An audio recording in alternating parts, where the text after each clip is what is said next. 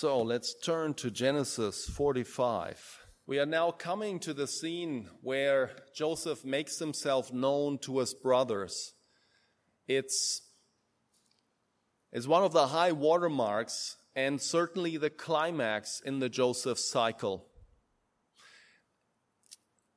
Do you recall why Joseph, as we read here at the beginning of the chapter, can no longer restrain himself, but he makes himself known, and the rest is history? Why does he not continue this cat and mouse game that he has been playing with his brothers in 3 installments so far, and now here the 4th installment? Why does he make himself known? The answer is the 2 people that the brothers had so hurt in the past. First, their younger brother, which used to be Joseph, and then their father. These 2, the brothers show now, are being considered and seen in a different light. They have shown that they have repented of their sin. They are ready to change their course of life. And they do no longer give up their younger brother, although the opportunity presents itself to them. They refuse to do so, even at their own cost. That is very different from how Joseph was sold into Egypt, wasn't it? And then with their father, how they have hurt him, how they have broken his heart by lying to him and making it look as though Joseph was dead. In this last prayer, or this appeal of Judah, Judah makes their father and Canaan the main point of his appeal to this ruler of Egypt, whom he still does not recognize. And he says to him, our father is going to fall down dead if we do not bring our youngest brother with us. And so Joseph knows that they are not going to go down the same road a second time. They will not do what they have done in the past. They really have repented, and God has worked in their hearts. And because when you see the work of God in the hearts of people, it is so beautiful. It is so refreshing and so comforting. Joseph breaks down and makes himself known. So when Joseph could not control himself before all those who stood before him, he cried, "Make everyone go out from me."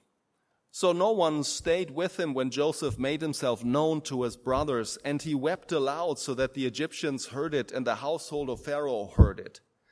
And Joseph said to his brothers, "I am Joseph. Is my father still alive?" But his brothers could not answer him, for they were dismayed at his presence. So Joseph said to his brothers, "Come near to me, please." And they came near, and he said, "I'm your brother, Joseph, whom you sold into Egypt. And now do not be distressed or angry with yourselves because you sold me, for God sent me before you to preserve life. For the famine has been in the land these 2 years, and there are yet 5 years in which there will be neither plowing nor harvest. And God sent me before you to preserve for you a remnant on earth and to keep alive for you many survivors. So it wasn't you who sent me here, but God. He has made me a father to Pharaoh and lord of all his house and ruler over all the land of Egypt. Hurry and go up to my father and say to him, 'Thus says your son Joseph, God has made me lord of all Egypt. Come down to me, do not tarry. You shall dwell in the land of Goshen, and you shall be near me, you and your children and your children's children, and your flocks, your herds, and all that you have. There I will provide for you, for there are yet 5 years of famine to come, so that you and your household and all that you have do not come to poverty. And now your eyes see, and the eyes of my brother Benjamin see, that it is my mouth that speaks to you. You must tell my father of all my glory in Egypt and of all that you have seen. Hurry and bring my father down here." Then he fell upon his brother Benjamin's neck and wept. and Benjamin wept on his neck. And he kissed all his brothers and wept upon them. After that, his brothers talked with him. When the report was heard in Pharaoh's house, Joseph's brothers have come, it pleased Pharaoh and his servants. And Pharaoh said to Joseph, say to your brothers, do this, load your beasts and go back to the land of Canaan and take your father and your households and come to me, and I will give you the best of the land of Egypt, and you shall eat the fat of the land. And you, Joseph, are commanded to say, do this, take wagons from the land of Egypt for your little ones and for your wives, and bring your father and come. Have no concern for your goods, for the best of the land of Egypt is yours.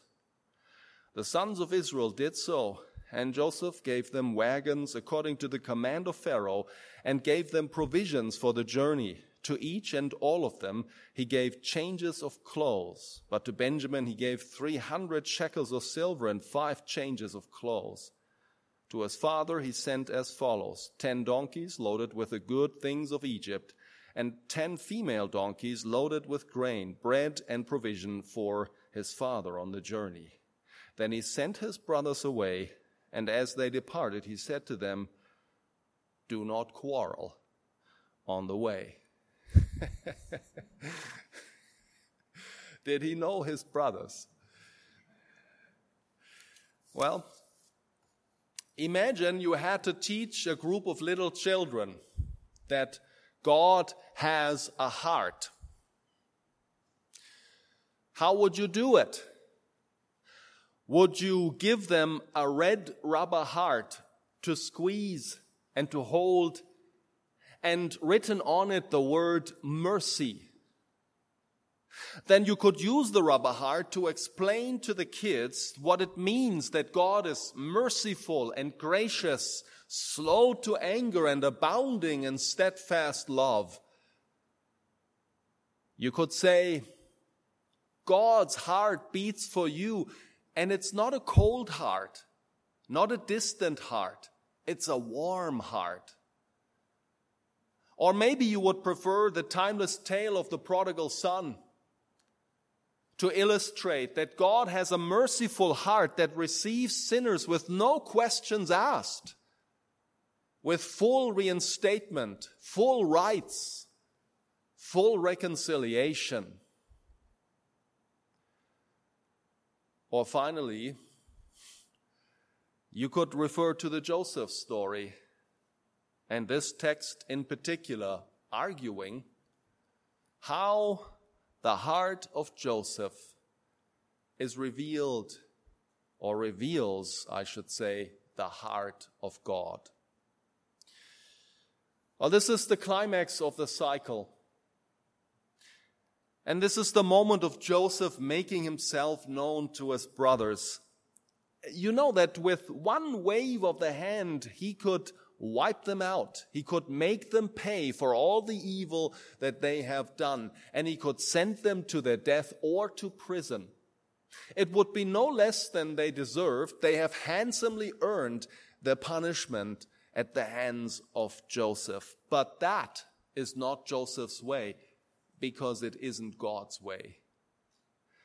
When God makes himself known to you, it is not for the purpose of punishing you, but for the purpose of winning you, winning your heart,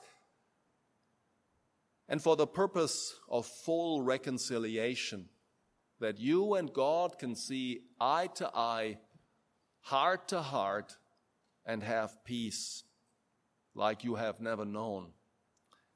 And when God makes himself known to you, it does not spell ruin or death or imprisonment. When God makes himself known, it spells life.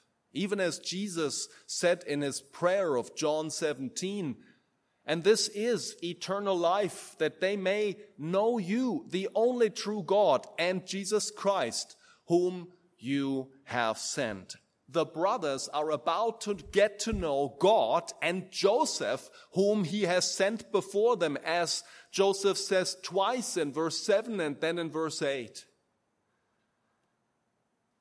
And this making known also spells life, although not eternal life, arguably, but life, not death for them, not ruin, not imprisonment.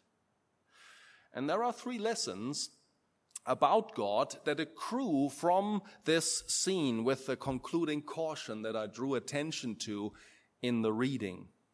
The 3 lessons are the graciousness of God's heart in forgiveness, in love, and care. Second, the total control of God in bringing good through or out of evil. And number 3, the mission of God that completes his graciousness. Now, God is gracious and merciful. He has a gracious heart, and you see it in the forgiveness that Joseph's brothers receive for their crimes. Notice how Joseph pleads with his trembling brothers. Verse 5. Don't be distressed. And do not be angry with yourselves because you sold me to Egypt. They are distressed and probably also angry with themselves, saying to themselves, why did we have to do this? Why? It was so foolish. It was so unnecessary. What business did we have doing what we did? But they are probably more scared than they are angry with themselves. For their guilt has been established in the previous interactions with Joseph. As we have seen over the weeks, they have been found out. And they know it. They know that God is behind all of this. And they have good reason to be afraid.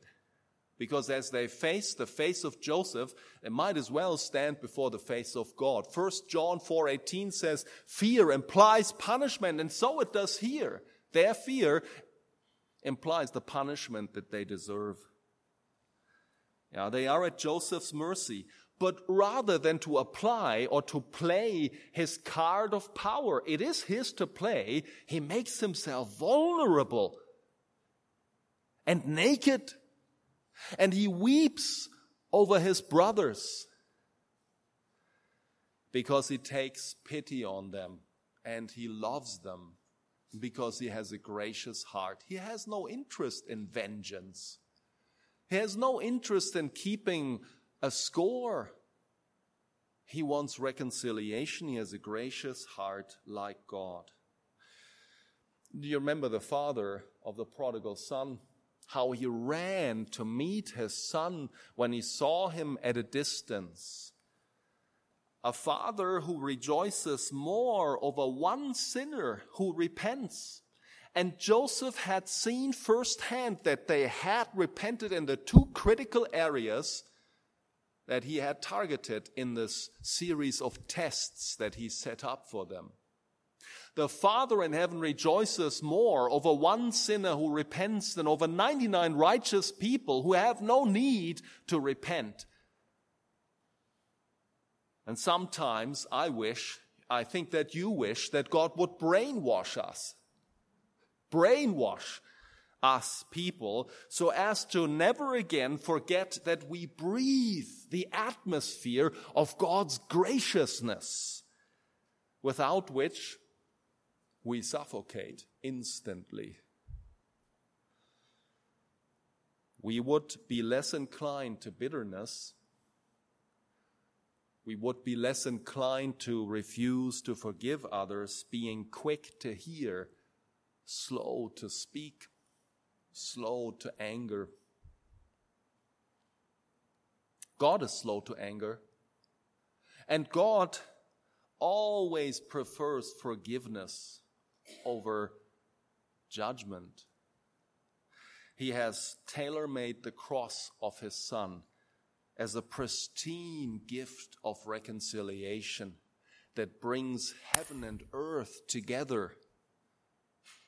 A gift carefully weighted, carefully measured, tested and tried by God's inflexible justice.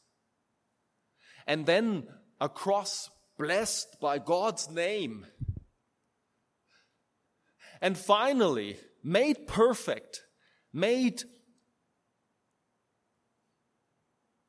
perfect by his mercy, by his grace. And so it comes to you in the gospel of his Son. It comes to you as a gift from heaven, a gift of his gracious love, so that you can become yourself. You can become the person you are meant to be, and you can find fullness of life in him. Then again, his graciousness is also seen in his love and care, not only in his forgiveness, in preserving you. Joseph tells his brothers that they do not need to be afraid, but also that God's purpose in all was to keep alive a remnant on earth, verse 7. His love does not only show in forgiveness, but it goes on, it goes further in his continuing care throughout the years of your life until your journey is completed. As it shows in Joseph's care for his brothers, preserving them and his people in time of famine that will go on for another 5 years. And as we know, he will preserve and bless them beyond this. One of the most humbling, one of the most hauntingly beautiful words in this regard comes to us from Isaiah 46 verse 3. One of my favorite scriptures.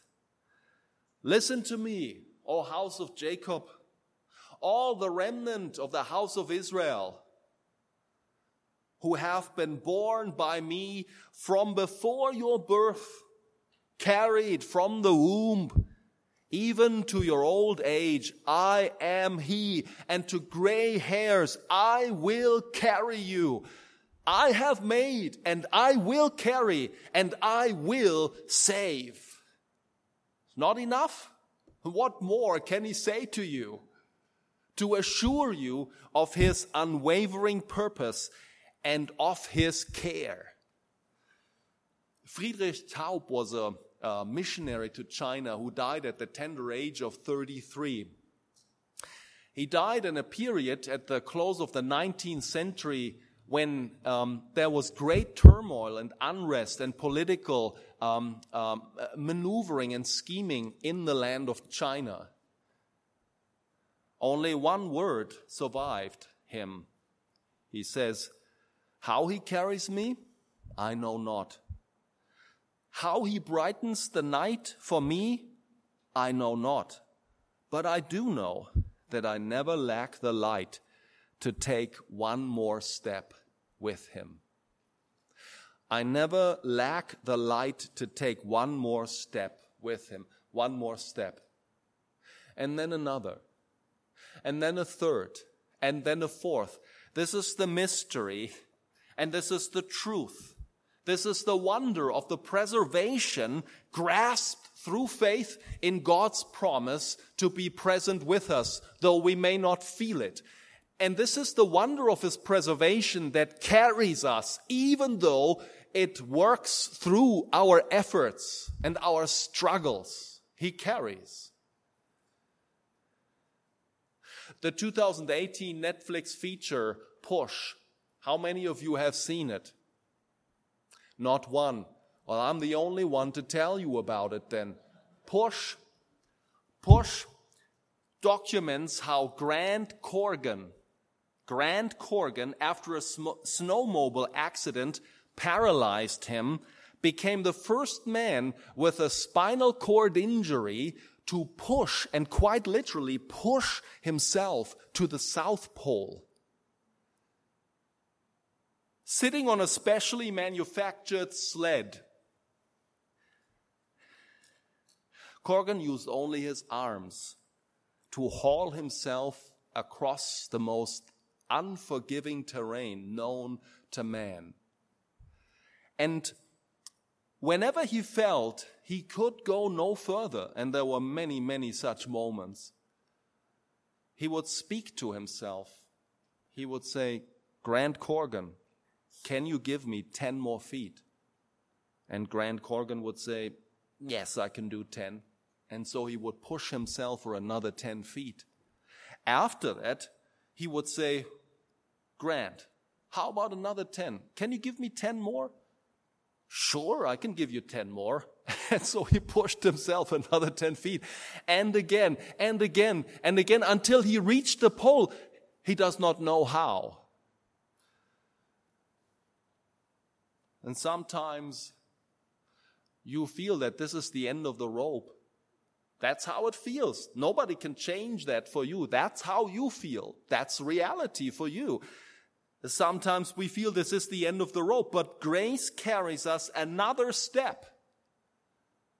And then another. And then another. And so on. The second lesson about God arising from this scene is closely linked. It is his total control in bringing good out of evil. This is one of those things in which God alone and nobody else is beside him. God has the monopoly in bringing good out of evil. Now, this is, of course, nothing new for you who are a trained Christian, trained in Christian doctrine. You've heard this before. God brings good out of evil. He brings life out of death. We've heard this before. But do you remember the story of how King David had to vacate Jerusalem on account of the insurrection of his son, Absalom? Absalom won the hearts of Israel through flattery, as they waited for them to come to him, and he asked them, what is your grievance? And they said, it is this and that. And he said, if I was king, you watch. I'd give you justice. And so he stole the hearts of the children of Israel. David had to flee from Jerusalem, and he came down from the Mount of Olives and headed towards the Jordan Valley. When an angry man, a bitter man named Shimei crossed his path, casting stones at him and saying, you get out of here, get out, you man of blood, you worthless fellow. All that you did to Saul is now being avenged by Absalom. And the mighty warriors of David at his side, they were ready to take off his head. And David said, let him curse me. God allows it. Who knows whether God will not requite this? And this kind of composure is possible only when you are certain that God can turn every curse into blessing.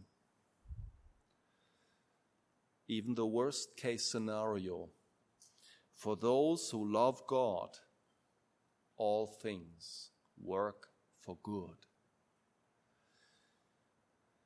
And so similar, Joseph says, you sold me into Egypt, but God sent me before you to preserve life, for the famine will last 5 more years. And in chapter 50, verse 20, we read along the same lines, you meant evil against me, but God meant it for good, to bring it about that many people should be kept alive as it is today. Now, this is the classic statement of providential control. And this biblical realism, I hope you can see it, to see clearly the two aspects in every event. On the one hand, human sin,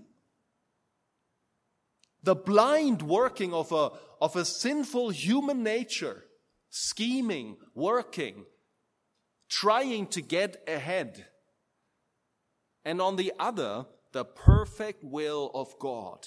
And to fix attention like Joseph does and has learned through his affliction, to fix attention on the latter as alone being consequential.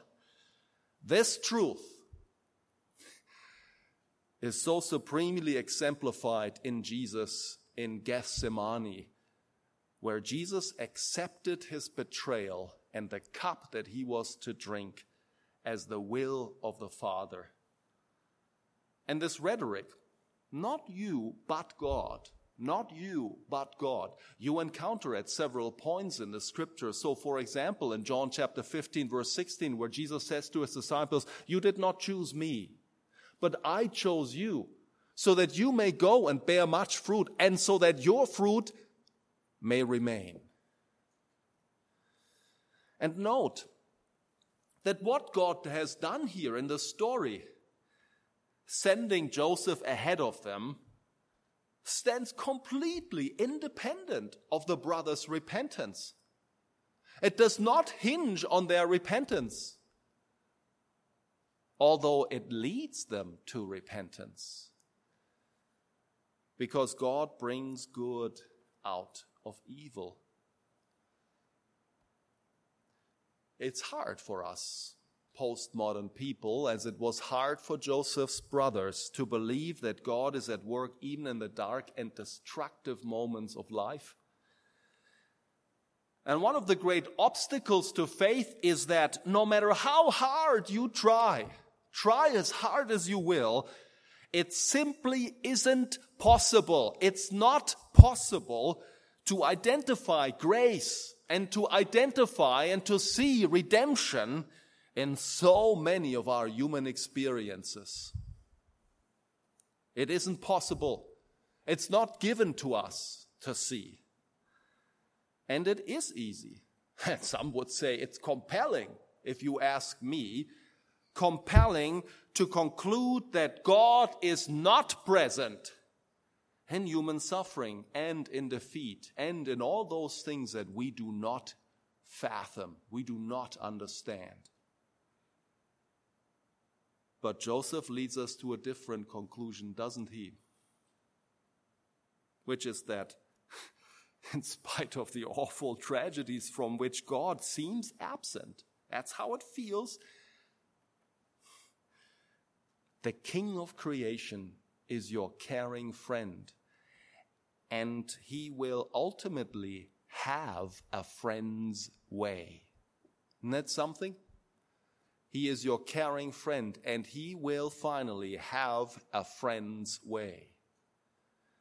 So this is a great paradigm of the grace of God and what he can do in a human life. Transform a curse into blessing. God is in total control. Why did we ever doubt? How could we ever doubt? He is in total control. And not only this, as we said, Joseph reveals the heart of God, the one who has every reason and right to reject a wayward human family, a human race, but who instead loves them even to the point of his own participation in our suffering. In fact, not only participation, that's not quite correct. Of God, you would have to say that he assumes, he absorbs our suffering. So there is graciousness to will, and then there is control to work for our good. And together, graciousness and control, graciousness and power won't fail, can't fail. And third now, there is also a mission that completes his graciousness. Verse 13, you must tell my father of all my glory in Egypt and of all that you have seen. Hurry and bring my father down here. Now granted, it's a very limited mission. Bring daddy, and by implication the rest of the clan, bring them down here. But a mission it is, nonetheless. And the brothers are given the message of Joseph's glory in a faraway kingdom to bring to their people.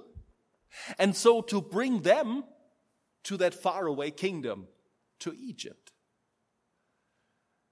So as to live and not to die. So as to thrive and prosper and not to perish and to come to poverty. The bounty of Joseph in forgiving, in his graciousness, and in his care, it must also be shared with more than his 11 brothers. And Joseph also gives them some of the riches of Egypt. In fact, his decision is then confirmed by the council of Pharaoh himself. So there is a second word, a confirmation that this is how it must be. He gives them some of the riches of Egypt to confirm the call. In essence, what I see here is the call of our gospel. A word of Christ's victory, a word of Christ's glory, and of the glory of the coming kingdom. Confirmed and empowered by the Holy Spirit, who has been sent from heaven as a down payment, as a piece, if you will, of evidence. Down payment, a guarantee of the purchased inheritance. The church has been in building for over 2,000 years now, and an end is not in sight. We do not know when it will end. But we are participating in the mission today because Jesus is working with us. Jesus is sending us, and he is working with us to make disciples of all nations and to bring them like Joseph's clan, bring them to God through the gospel call. And what God has begun will one day be completed in marvelous fashion. For now, it looks like a huge building, completely veiled by scaffolds on every side. And as you stand in front of the building, you can hear the hammers and the nail guns and all the tools and the back and forth and the working of the construction workers. You can hear all of it, but you have no idea what the finished project will look like. One day, though, the scaffolds will fall like curtains and reveal the splendor and glory of this work that God is working in our midst. And this is so intriguing for me because when I look at you, when you look at me, you don't see much glory. We can see Christ in each other, but it is so pedestrian. It is so weak and often compromised. What we will be has not yet been revealed, but we do know that when he appears, we will be like him.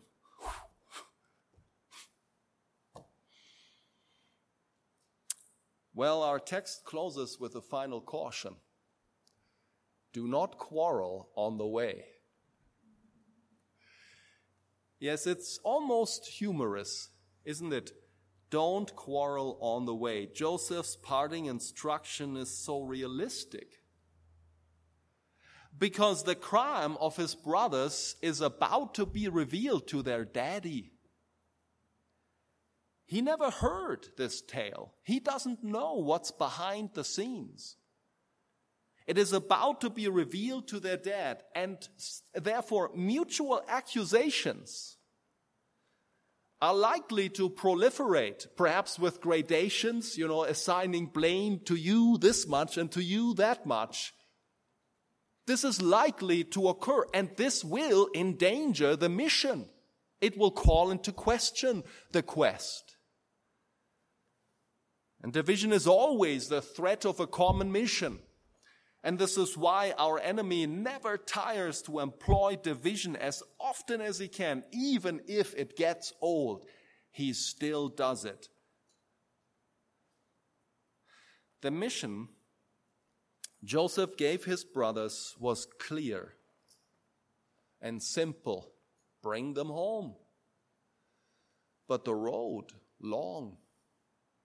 And so many things could go wrong. So many things could happen on the way. And so it is with our mission as the Church of Jesus Christ. However, the greatest challenge arises from our own weakness. Today, I'm more convinced than ever that while no one can prevent attacks on the unity of the Spirit, no one can prevent attacks on the unity of the body of Christ. They will occur. The church has been given all that she needs to preserve the unity of the Spirit in the bond of peace. It is not in us. We are not sufficient for this, but God is. And He has given us the tools. We must put to use the tools that are ours to resolve every conflict, and most of all, beware of selfish interests. Beware of selfish ambitions, which are contrary to the hope of Christ. As though Jesus said, "Don't you quarrel on the way." Well, this passage takes you to a great height from which to see God's work in totality. Meanwhile, the sentence, "God is not yet finished," comes to mind when you read many other biblical texts. It will come to mind tomorrow when you go back to work. It will come to mind tonight in your home and throughout the next week. And as a matter of fact, God is not yet finished is the thought that you will have throughout your life. And that God is not yet finished gives me hope. For I don't need to understand all. And I don't need to accomplish everything today. It's okay if I don't.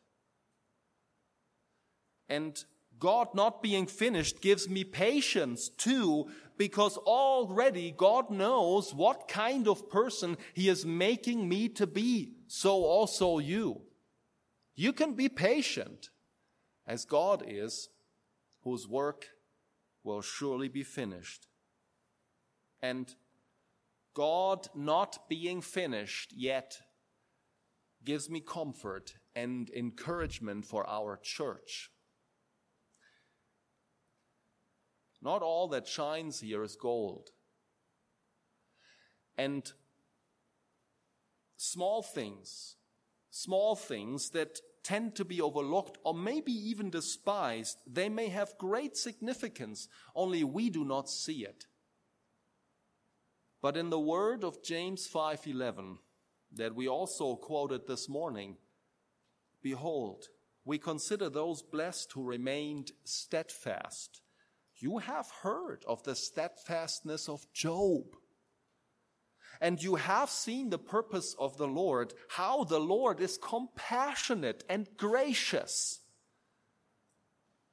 God's heart always beats for you, and it's a warm heart, not a cold or distant one.